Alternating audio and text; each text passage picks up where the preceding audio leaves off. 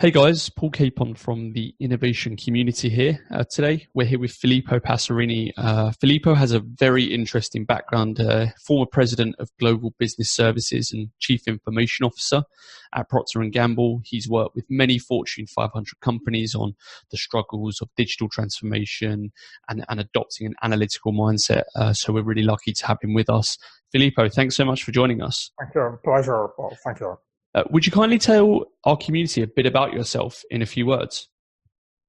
Yeah, very briefly, I spent with Procter & Gamble pretty much all my career, over 3 decades, in a number of different markets, roles, positions. I was in business, in marketing, then in digital technology, then very involved in operations. And with that, as you indicated, in the last 12 years of my career with Procter & Gamble, I had the opportunity to lead all our shared services. And also because of my background, we combined with the CIO role, which is one of the reasons why we were able to drive a lot of innovation within Procter & Gamble, because the integration of operations, services, and technology created an operating model which was quite powerful. And then 3 years ago, I thought it was time to exercise my muscles in a different way. So I'm now doing. It was a difficult decision. I had to push myself out of my comfort zone, but was a wise decision, I think, because my philosophy is always is better a little bit too early than too late. So I decided to anticipate what was coming and leave at a time where I had the energy and the knowledge and the experience to contribute in a number of different ways.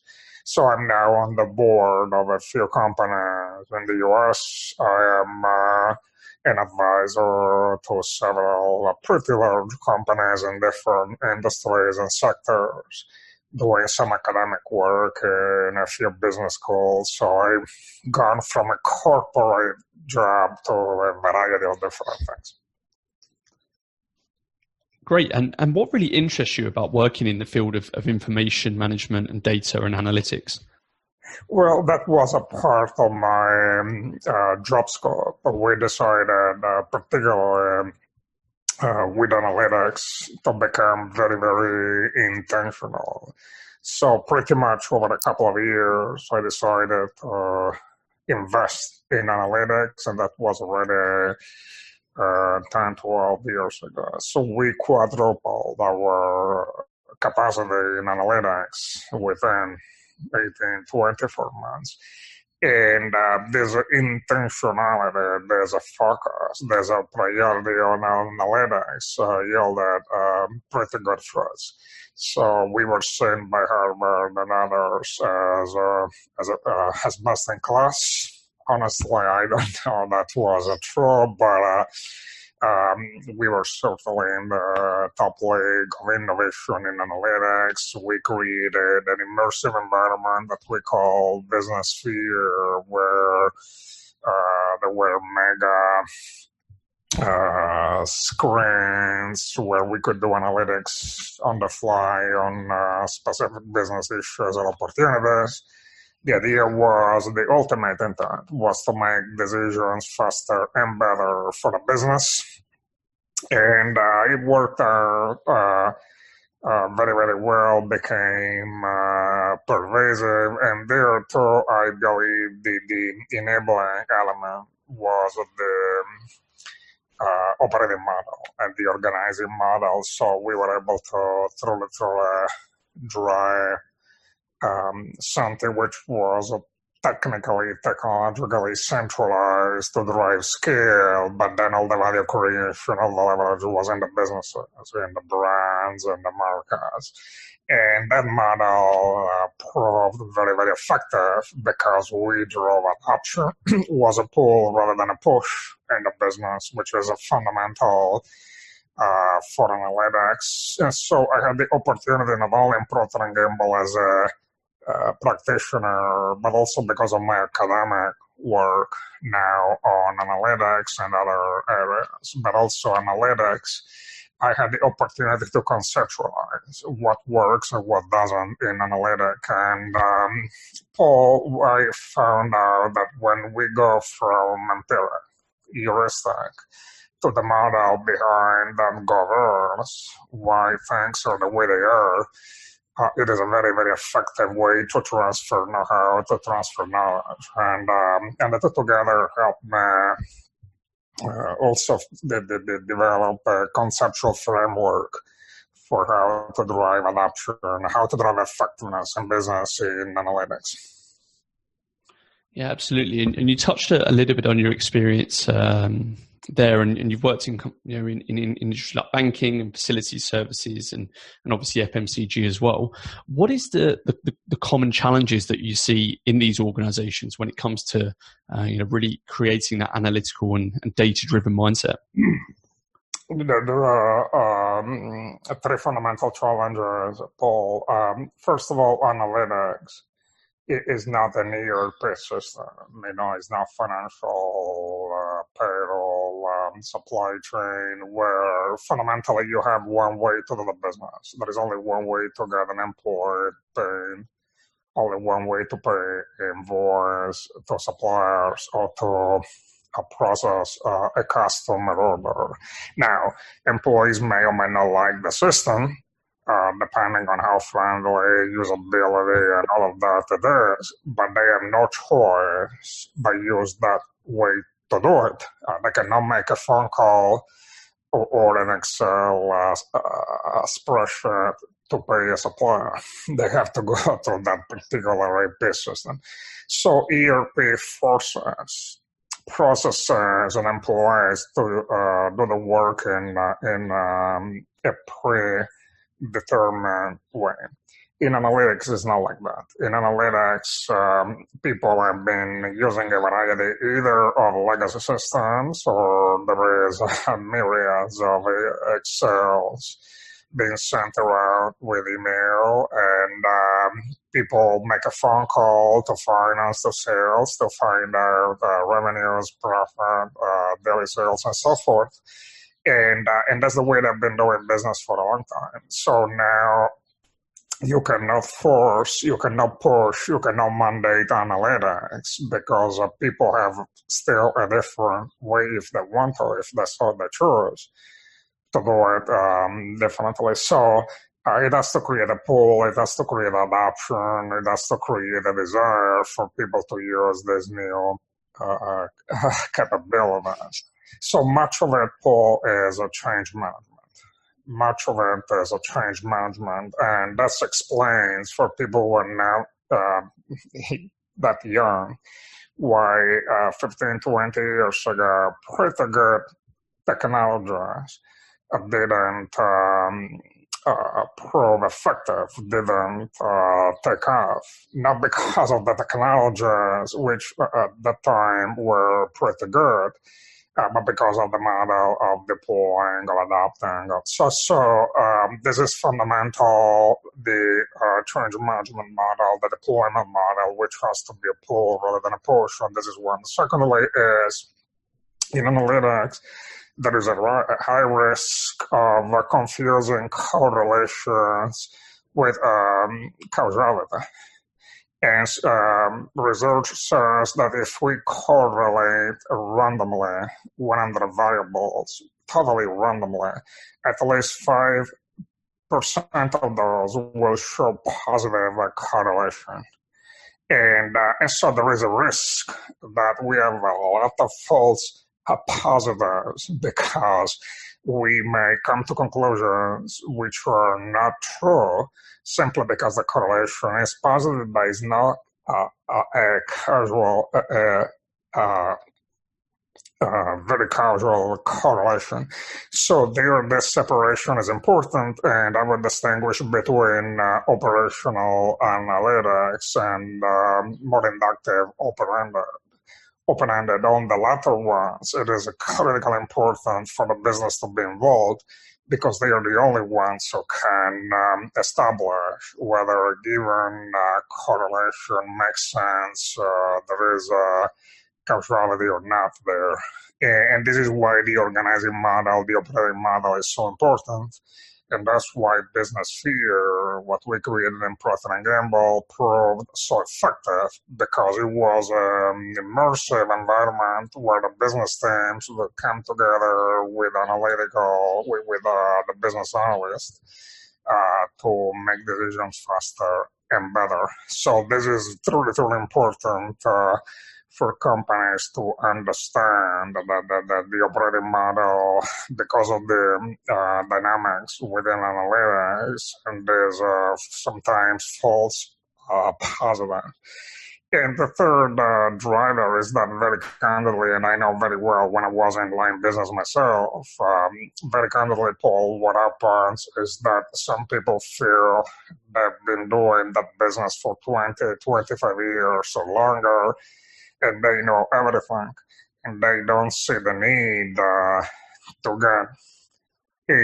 to get support from data and because they have it in the guts, they have it in their DNA, all they need to make a decision. So there is a cultural element to analytics that we have to overcome. And so, in summary, the 3 points are the way we deploy, with the way we drive change, pull versus push model. Secondly, there's a situation of correlations versus causality, which is what requires the business leaders to be involved in some of the critical open-ended, more inductive analytics. And third, this notion of I already know, I don't need any technology because I've been doing this work for so many years. And this is what requires a cultural change. And these are the 3 key factors why companies, in my view, find that so difficult. The final thing I would add, Paul, is in the model is critical as non-intuitive as this may sound, is critical not to start from the data, but to start from what is the business question, what is the business issue or the business opportunity that we want to resolve. Because if we start with the data, oftentimes it's like boiling the ocean. And I've come across a number of companies who start with investments of millions of dollars to build a data lake, a data warehouse, all the data structure.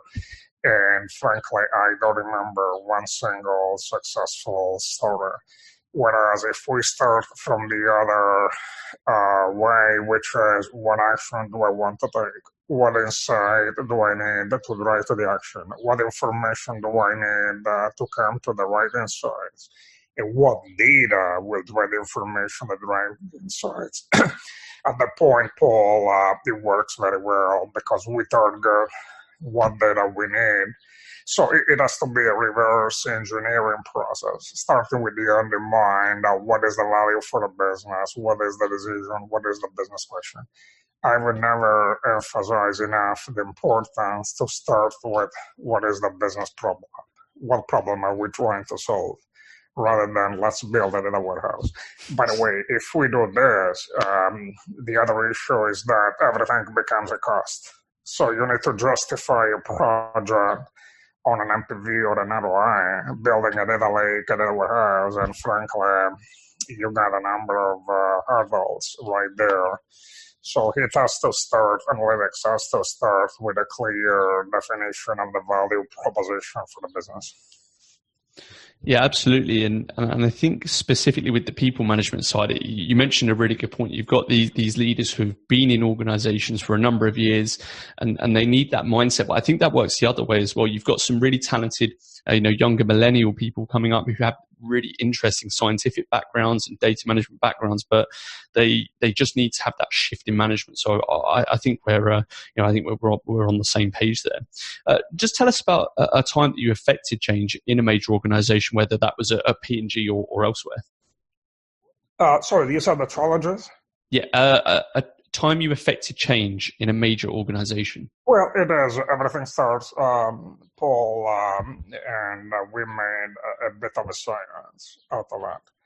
Everything starts with a clear articulation of the value proposition, and this is true for any change, not just in analytics.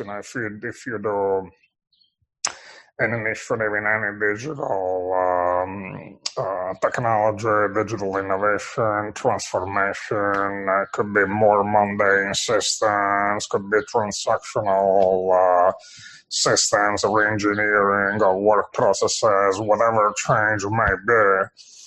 Everything has to start, in my experience, with a clear articulation of the value proposition. Then secondly, we need to create a coalition of people who share the same passion for change. And these people who truly understand, they can articulate the change and the value, as well as, the thought leader who had this vision, this idea. Then these people become the ambassadors. And it is a critically important for communications. So we need to truly think of developing a message track, repeated multiple times in every single occasion, opportunity we have, and develop this communication at 3 different levels. One is an elevator conversation, a short 10-second talk, a 5-minute communications, and half an hour communications. Now I'm using, of course, there's numbers fictitiously, but the point is we need to be able to articulate the value very, very shortly and to be able to explain it in more detail if needed is needed. But it is communications is critically important.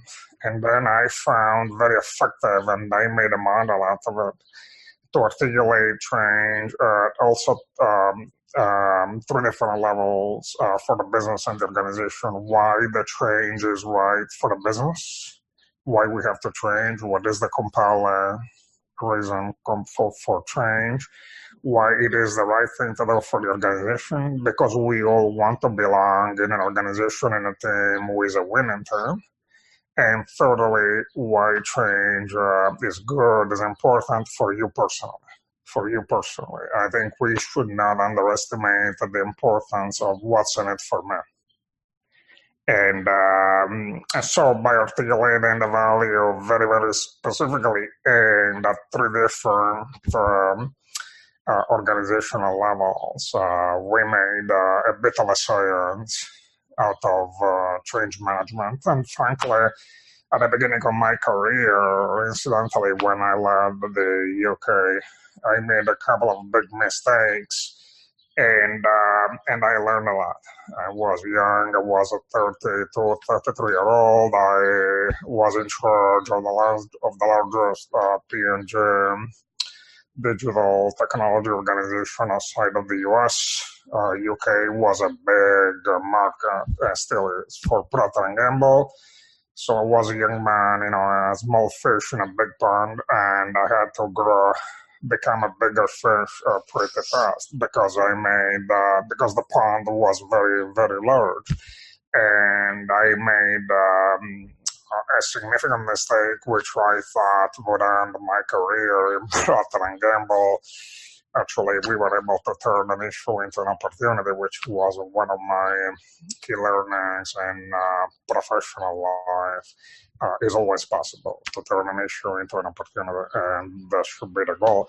And but I have a few scars on the skin still from those days, which was now over 25 years ago.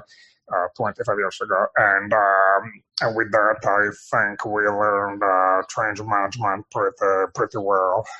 We became a bit of a marching army in Procter and Gamble in my organization in change management.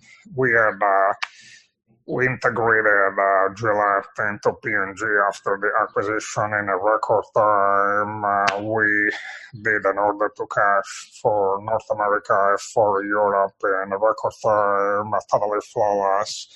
So change management can be developed into an art, but it does require this kind of attention to the process, to the model. Absolutely, and some great successes, and like you said, the journey comes. You're going to make mistakes, so I think people definitely understand that. Looking back, if you could change one thing about your career, what would that be? I would probably try to make sure that in some cases I would make sure that the business partners were more involved in some of the processes, some of the changes we were driving. What happened is that in a few occasions, because of lack of a clear articulation of the business value, our business or other reasons maybe, but our business partners didn't play balls with us, and so we try to overcompensate with our own resources for what they didn't stand up to contribute. And I remember those are 3 or 4 occasions, and I'm talking, pretty large system implementations. Every time we did that, it didn't work out well. And so I would be a bit more firm in the way we expect to interact with our business partners, and so this is definitely the one thing I would the difference learning from the past. The one thing I would keep definitely the same is there's a pace for change, and particularly using change as a strategy. So we intentionally obsoleted our operating model in my organization every 2.5, 3 years to reinvent it. Because the idea was if we change from a position of strength, we are in control. If we change in response to a crisis, it is completely different. And so that is something that I found very, very effective. And it was fascinating how people who at the beginning feared change, for example, outsourcing, offshoring of the work, all of that. So significant changes, which can also have an impact on job security and, of course, understandably create some uncertainty in the organization. Those changes actually worked out to be very well accepted and actually greatly supported by people, because it became change as a strategy, and people felt change became very healthy for them. So this is something that I would definitely keep doing. Absolutely. And during your career, what was the best piece of advice that you ever received? Well, I learned, I probably didn't learn, but I realized maybe 10, 12 years ago how important is to be courageous. And perhaps, it is obvious, something that I should have realized much sooner. But all of a sudden, because of a number of circumstances, I realized how differentiating was a performance in people who were courageous from those who were not. And I would strongly recommend to people to play to win, not play not to lose. There is a big difference between playing a game to win and playing a game not to lose. And so you can play defense or you can play to score. And in companies, in health companies, healthy companies with values, with strong principles and values, people get rewarded for driving the business, for doing well, for doing what is right. If you make a mistake here and there, it is fine as long as you score more goals than those you got. So my career, I was telling my people, was not built upon not making mistakes, because I did quite a few. Was built upon doing what is right for the business and driving change, innovation, value. So I would definitely recommend to people to play to win, be courageous. If you make a mistake, shake it off, and but importantly, drive to do what is right. Absolutely. Last question from me. What advice would you give to organizational leaders who are responsible for change management in data? I would strongly recommend to start with a few early wins. Have the proverbial think big, implement small is always very, very relevant. So we need to start with a big idea, with a vision, but then make sure that we do something that